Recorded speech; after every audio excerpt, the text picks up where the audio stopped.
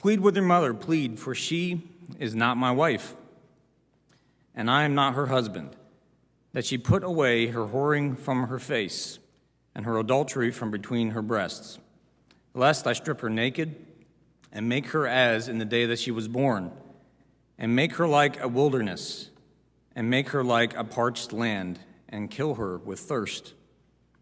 Upon her children also I will have no mercy, because they are children of whoredom. For their mother has played the whore, she has conceived them and has acted shamefully. For she said, I will go after my lovers, who give me my bread and my water, my wool and my flax, my oil and my drink. Therefore I will hedge up her way with thorns, and I will build a wall against her, so that she cannot find her paths. She shall pursue her lovers, but not overtake them. She shall seek them, but she shall not find them. Then she shall say, I will go and return to my first husband, for it was better for me it was better for me then than now. And she did not know that it was I who gave her the grain, the wine, and the oil, and who lavished on her silver and gold, which they had used for Baal. Therefore I will take back my grain in its time, and my wine in its season, and I will take away my wool and my flax, which were to cover her nakedness. Now I will uncover her lewdness in the sight of her lovers, and no one shall rescue her out of my hand. And I will put an end to all her mirth, her feasts, her new moons, her Sabbaths, and all her feast. And I will lay waste her vines and her fig trees, of which she said, These are my wages, which my lovers have given me. I will make them a forest, and the beasts of the field shall devour them. And I will punish her for the feast days of the Baals, when she burned offerings to them, and adorned herself with her ring and jewelry, and went after her lovers, and forgot me, declares the Lord. Therefore, behold, I will allure her and bring her into the wilderness and speak tenderly to her. And there I will give her vineyards and make the valley of Achor a door of hope. And there she shall answer as in the days of her youth, as at the time when she came out of the land of Egypt. And in that day, declares the Lord, you will call me my husband, and no longer will you call me my Baal. For I will remove the names of the Baals from her mouth, and they shall be remembered by name no more. I will make for them a covenant on that day with the beasts of the field and the birds of the heaven and the creeping things on the ground, and I will abolish the bow, the sword, and war from the land, and I will make you lie down in safety.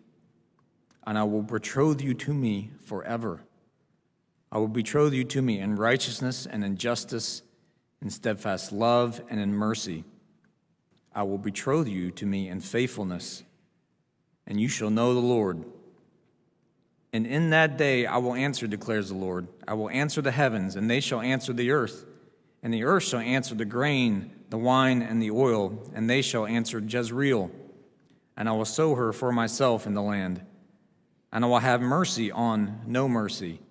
And I will say to not my people, you are my people. And he shall say, you are my God. In 1995, Christopher Reeve, you remember Christopher Reeve, the Superman actor, fell from a horse in a riding accident. He has since passed away, but he fell from a horse in a riding accident that severed his spinal cord and paralyzed him from the shoulders down. And in the days which followed, both he and his mother considered pulling the plug. They didn't think it was worth living. In his memoir called Still Me, how he talks about how he came back, or he battled back from the accident, he says that he shared his thoughts with his wife, Dana. This is what he says: I mouthed my first lucid words to her. Maybe we should let me go, he recalled. But his wife, through tears, persuaded him to fight back, saying, I want you to know that I will be with you for the long haul, no matter what. you're still you, and I love you. Now, here's my question. If you love someone that much, to what lengths would you be willing to go to ensure their safety and their well-being? What Hosea is teaching us is that the love of God for his people is beyond anything we can know or imagine, anything we could even conceive of, and he's willing to go to any lengths to ensure his people's well-being. Do you believe that? I want us to look at 4 things about his love from this passage. 4 things about his love. Here they are. The first one is the pleading love of God. The second one is the thwarting love of God. The third one is the severe love of God.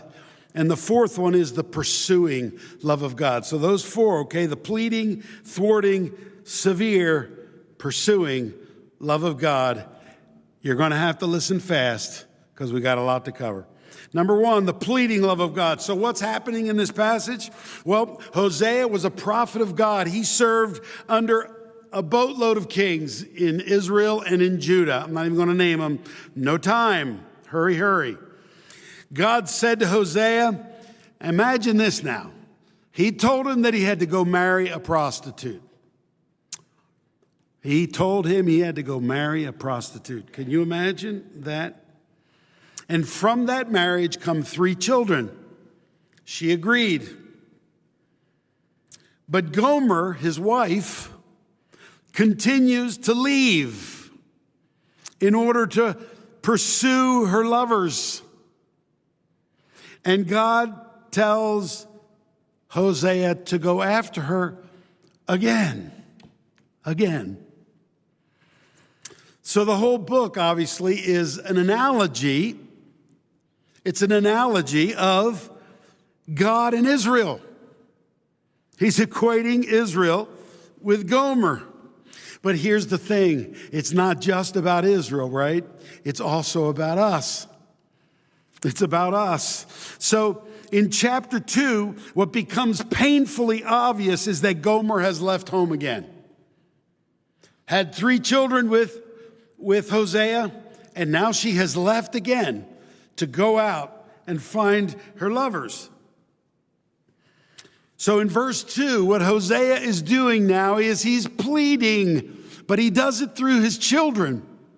He says this, plead with your mother, plead, for she's not my wife and I'm not her husband. She's left him. They're not living as husband and wife. Plead with your mother that she put away her whoring from her face and her adultery from between her breasts, lest I strip her naked and make her as in the day she was born, and make her like a wilderness, and make her like a parched land, and kill her with thirst.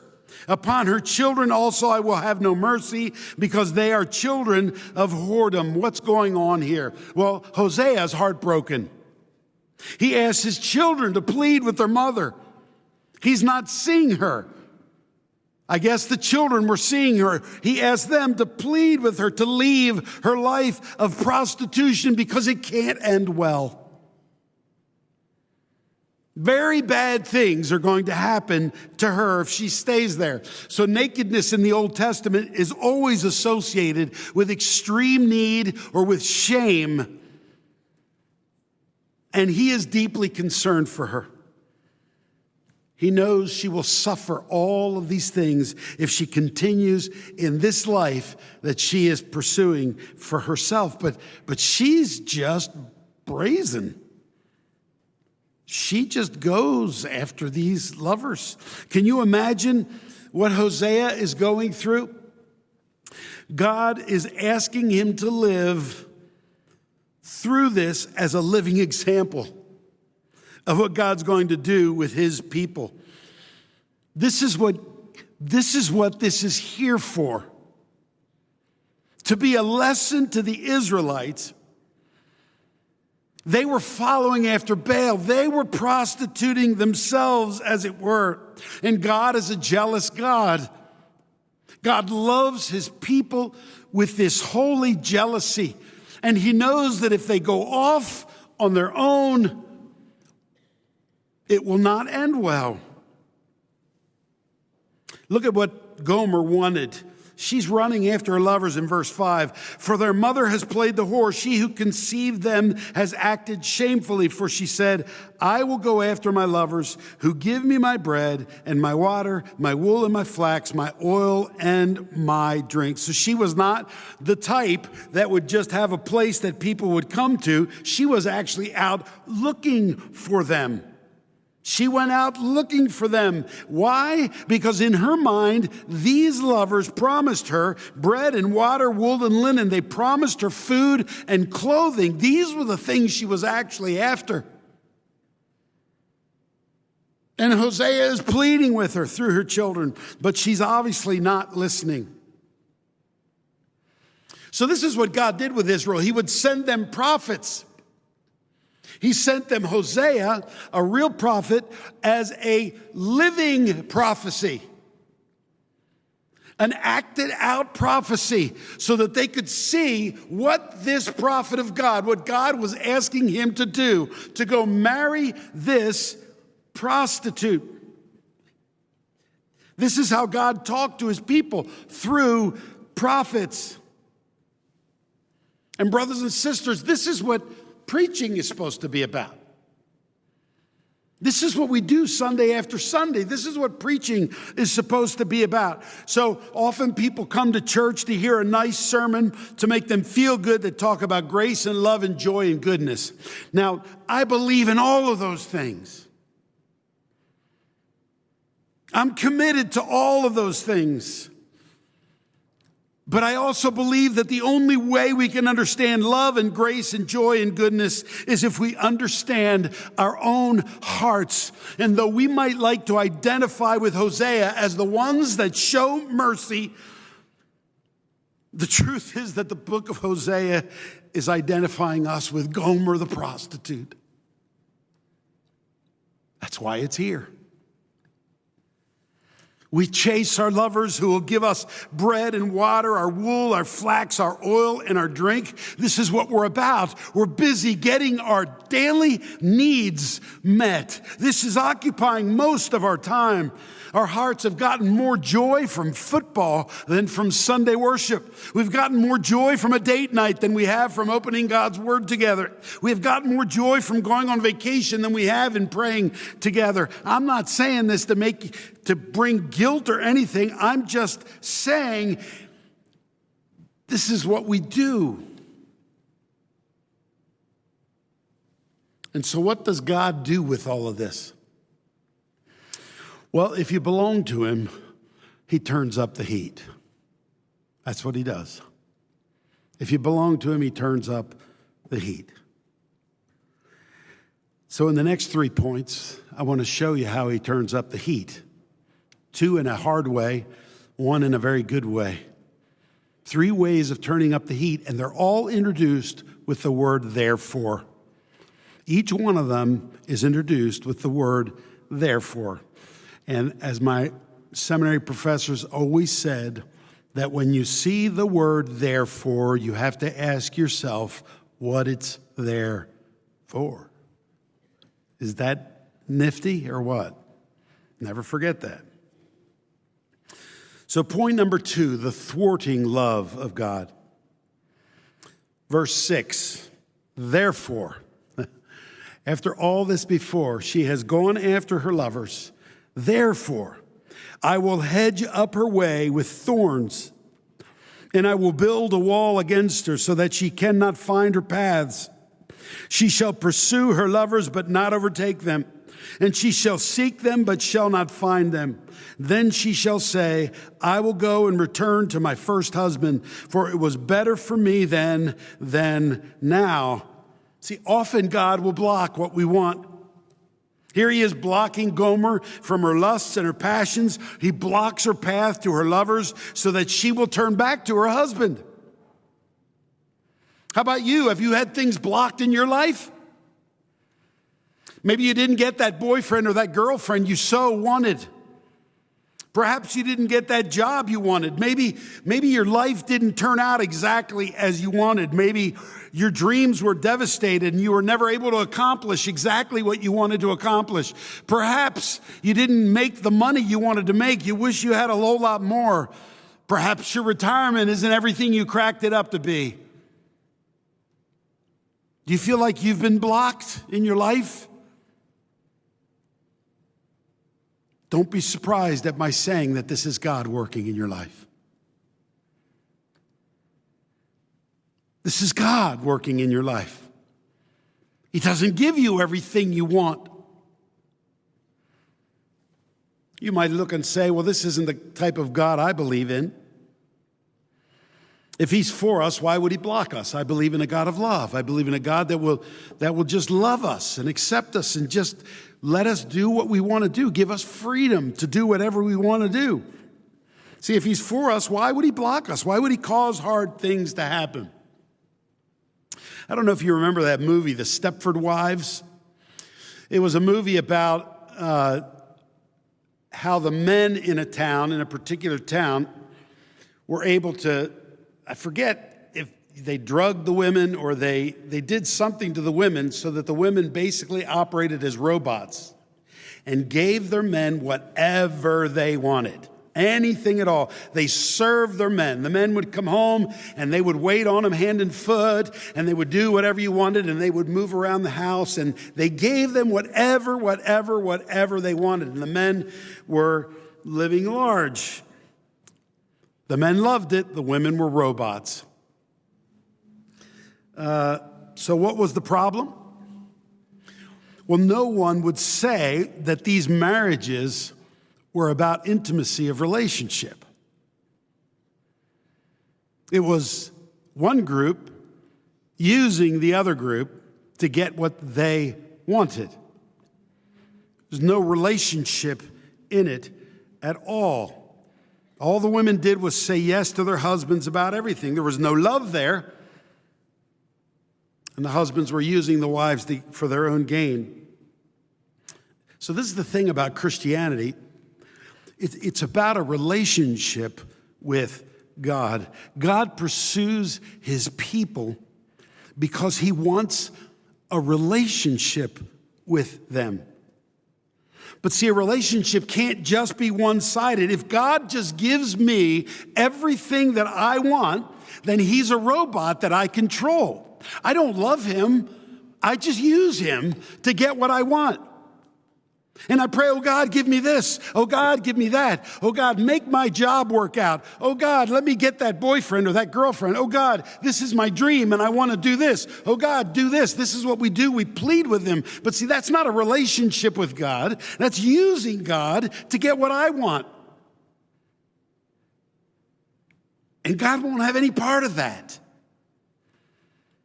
He wants no part of that.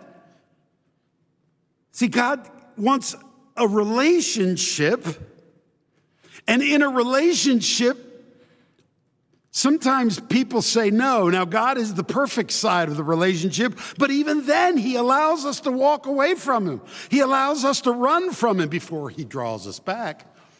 He turns up the heat, and he thwarts. He doesn't let us get everything we want. Imagine what kind of people we would be if we got exactly everything we wanted. Just give a child everything they want, and good luck parenting that child. We can't do this. This is not good for us. There's no relationship in it. It becomes about us. But here's what happens when we get thwarted. It can go one of two ways. We can become bitter, which many, many people do, or we can accept it as the loving hand of God. So he does this so that we will push back into him. This is why he thwarts us. So we will go back to our first husband and stop pursuing all the lovers that will lead us to disaster. Number 3, the severe love of God. Sometimes God goes further than just thwarting. He goes further than just not letting us accomplish a dream or something like that. Look at what it says in verse 9. Again, there's the therefore. Therefore, I will take back my grain in its time, and my wine in its season, and I will take away my wool and my flax, which were to cover her nakedness. Now I will uncover her lewdness in the sight of her lovers, and no one shall rescue her out of my hand. And then down in verse 12, I will ruin her vines and her fig trees, which she said were her pay from her lovers. I will make them a thicket, and wild animals will devour them. I will punish her for the days she burned incense to the Baals. She decked herself with rings and jewelry and went after her lovers. But me she forgot, declares the Lord. So it's not just that he blocks her from going to her lovers. It goes much deeper than that. He blocks the reason for why she goes after her lovers. And what's the reason? Because she thinks that those lovers will provide for her better than her husband does. If she makes herself available to these lovers, they will give her all the things that she's been craving. So it's not really about her prostitution, it's what she gets out of it. And God says he will block this. He will turn it off. She thinks they'll provide the sustenance. She clearly doesn't believe that her husband can provide that. Well, you see the analogy, right? Israel going after the Baals. God can't provide the rain. Baal's got to provide the rain. And here we are, pursuing our dreams, thinking that it's about us, that we have to be fulfilled somehow, that I don't want that job because it's not fulfilling to me. Well, maybe there's another reason to have a job. Maybe it's just because God wants you there as his ambassador in a place. See, it's not about us. And so God takes those things away from her. There are so many examples in the Bible about this. Remember Jacob? He had a favorite son, and it was Joseph, because he was born to his favorite wife. And he gave him a coat of many, many colors. And it was a beautiful coat. And he doted on that son. And the other sons hated Joseph because their father loved him more than he loved them. It was very plain and it was very obvious. Well, what happened? The brothers sold him down to Egypt, brought the coat, and put blood on it and said to Jacob, "Your son is dead." Now imagine how Jacob felt about that. The one he had put all of his affection on, the one that he thought would be the God of Abraham, Isaac, Jacob, and Joseph. He was going to be the next patriarch. I'm convinced that that's what Jacob wanted. And now he's gone. All of his dreams go up in smoke. The one he loved is gone from him. He's dead. And for 13 or more years, almost maybe 15 or 17 years, he thinks Joseph is dead. Finally, we know that he's not dead. But do you see what that does? For Jacob, that made him take his eyes off of Joseph and begin to lean back into God again. What a very severe mercy. Same thing for Joseph. Very close to his father, very covered over by his father. He was defended by his father. He was protected by his father. And so he tells his brothers his dreams, and they get mad at him. He tells them another dream. They're going to bow down to him, and he's not afraid to tell them that. Why? Because he feels the full protection of his father. And he's out there. He's not useful to anyone. And so what happens? He spends 13 years either as a slave or in a dungeon. 13 years before he's useful to anyone. What about Moses? Grows up in the palace of Pharaoh. He knows that the Israelites are his people. He's been adopted by Pharaoh's daughter. He goes out and sees an Egyptian beating one of the slaves, one of his fellow Hebrews, and he kills the Egyptian because he thinks he's the one that's going to lead them everywhere. Takes matters into his own hands. He's educated. He's part of the Pharaoh's household. He can do whatever he wants. But when Pharaoh finds out, he has to escape for his life. And what does he do? He goes to the desert for 40 years. 40 years.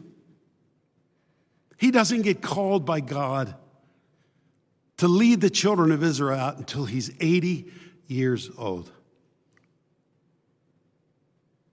What a severe mercy of God. And there's story after story after story. David losing his kingdom for a time because Absalom came in because of his sin. It's over and over and over and over again. Brothers and sisters, what's the point? God's love. God loves his people, and he will love them severely so that they wake up and see that he's the only one who is worthy to pursue. He's the only one who is worthy to pursue. Some of you have gone through horrible things. You may not even know why. But God's interest is in relationship with you, and he will go to any lengths to get you back. What is your reaction to suffering and difficulty? So many become bitter. I went on Friday to see the new Indiana Jones movie, and I thought it was really cool. So, and if there was anything wrong with it, I didn't go. I just read about it. Ann hates that joke. Yeah. My wife hates that joke. Sorry. She's just frowning right now. All right. Anyway, I went to see it, and Indiana Jones now is an old man, and he's angry, and he's cranky. And we find out, now this is not really a spoiler because this is part of the theme all the way along, so I'm not going to tell you the end of the movie or anything. Just to know that he lost his son in the war, and the death of their son drove a wedge between him and his wife, and they split up. And so he's an old man, he's angry, he's alone, and he's about to retire. That happens at the beginning of the movie. He's retiring, and he's hard to even live with. Why? Because he's so bitter. He's so bitter about what has happened. That his son's gone and now his wife is gone. That difficulty consumed his life so that now he's alone with no friends and no life. The bitterness has overwhelmed him. The whole point is that he had staked his life on his son and his wife. He had put all of his hopes in them. They were the reason that he lived, and now they were gone. But see, if you stake your life on something you can lose, then you will be consumed with fear when that thing is threatened, or you'll be consumed with anger. What are we putting our lives on? Are we bitter because we've lost something? And so what does God do? He takes away that thing because he wants it. He wants us to be consumed with him. See, this is what he does. When we have our sights set on something, he takes it away, and it's painful. It's like dying. This is what he means, that you take your cross daily and you follow him. It's called taking off those things that we so desire in our hearts. And in the words of the missionary Jim Elliot, who lost his life as a young man in the jungles of Ecuador, he is no fool who gives up what he cannot keep to gain that which he cannot lose. The severe mercy of God, the severe love of God is his absolute love for his children because he doesn't want us going to destruction. Number 4, the pursuing love of God. So the whole point of this book is that God pursues his people. That's the beauty of the book of Hosea. They have prostituted themselves. He seeks them. He finds them. He goes after them. He loves them enough to pursue them and to woo them back. It's hard enough that God has asked Hosea to marry a prostitute, but now he's asking the impossible. He wants Hosea to go after her again. Again? She doesn't deserve mercy. She's been unfaithful. She's not done what she should have. I have biblical grounds for divorce here. And God asks him to go after her again. And here's the third therefore, 2 verse 14. Therefore, this is his talking to the Israelites, right? It's all mixed in. Therefore, behold, I will allure her and bring her into the wilderness and speak tenderly to her. And then he makes these other promises. Verse 19, I will betroth you to me forever. I will betroth you in righteousness and justice, in love and compassion. I will betroth you in faithfulness. See, Hosea is a living example of what God himself does with his own. God's love is a pursuing love, a love that doesn't just want cold obedience. He wants our hearts. This is what he wants. And when our hearts are cold, when they're lackluster, when they're unbelieving, when they wander down the wrong path, he will stop at nothing to get us back. And it might be painful, but he will continue his pursuit. How do we know this? Well, because he stopped at nothing by sending his own son for us. This is how the lengths that he was willing to go. The one that he loved the most in the entire universe, and he sends him to die on a cross for us. He's so committed to our joy that he's willing to send Jesus. But more than that, Jesus is willing to come because his love is as much as the Father's love for us. Hebrews tells us that it was his joy to come. And when he comes, he has to die this horrible death. And all of these people that absolutely reject him, that spit in his face, he actually pleads with the Father to forgive them. This is outrageous. Does this seem too good to be true to you? This is the message of the Bible.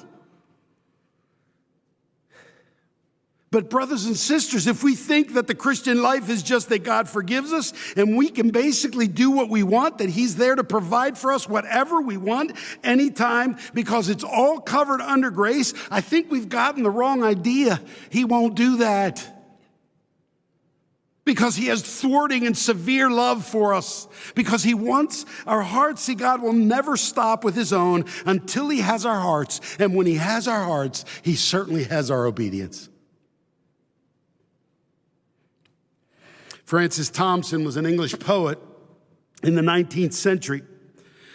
He basically failed at everything he tried. He tried to become a Roman Catholic priest, but that didn't work. He tried to become a medical doctor, but he failed again. He attempted to join the army, but was released only a few days later. He couldn't get along with his parents at home or with his friends, so he decided to leave and just become a vagrant in the downtown part of London. In a matter of weeks, he became addicted to opium, and he lived on alcohol and the garbage that came from the streets and the alleys in that ugly part of town. He was, in his own words, in a pit of squalor, no shirt beneath my tattered coat, bare feet in broken shoes. I was a worthless waif of a man. And yet beneath the shirtless vagabond, there was a heart that God sought after. He tracked that waif of a man and found him through an incredible chain of events. See, after God found him, he aroused within him this tremendous ability to write poetry. In fact, Francis Thompson ultimately wrote what, in the words of many poetry critics, was the greatest ode ever put into print.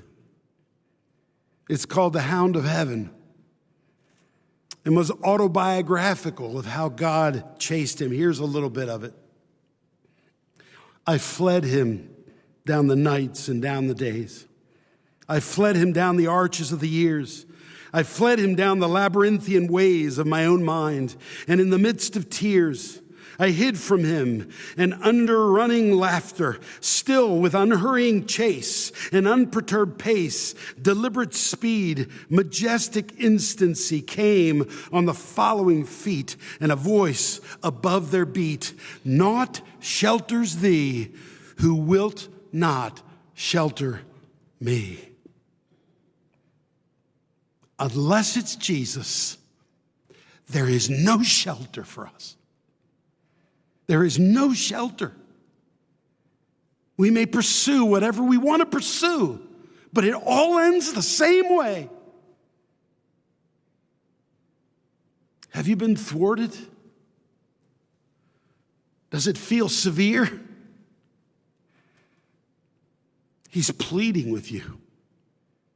More than that, he's pursuing you. He gave his all, his only son, to die in your place so that you might turn to him and find your life in him. That's the gospel, and it changes everything. Let's pray.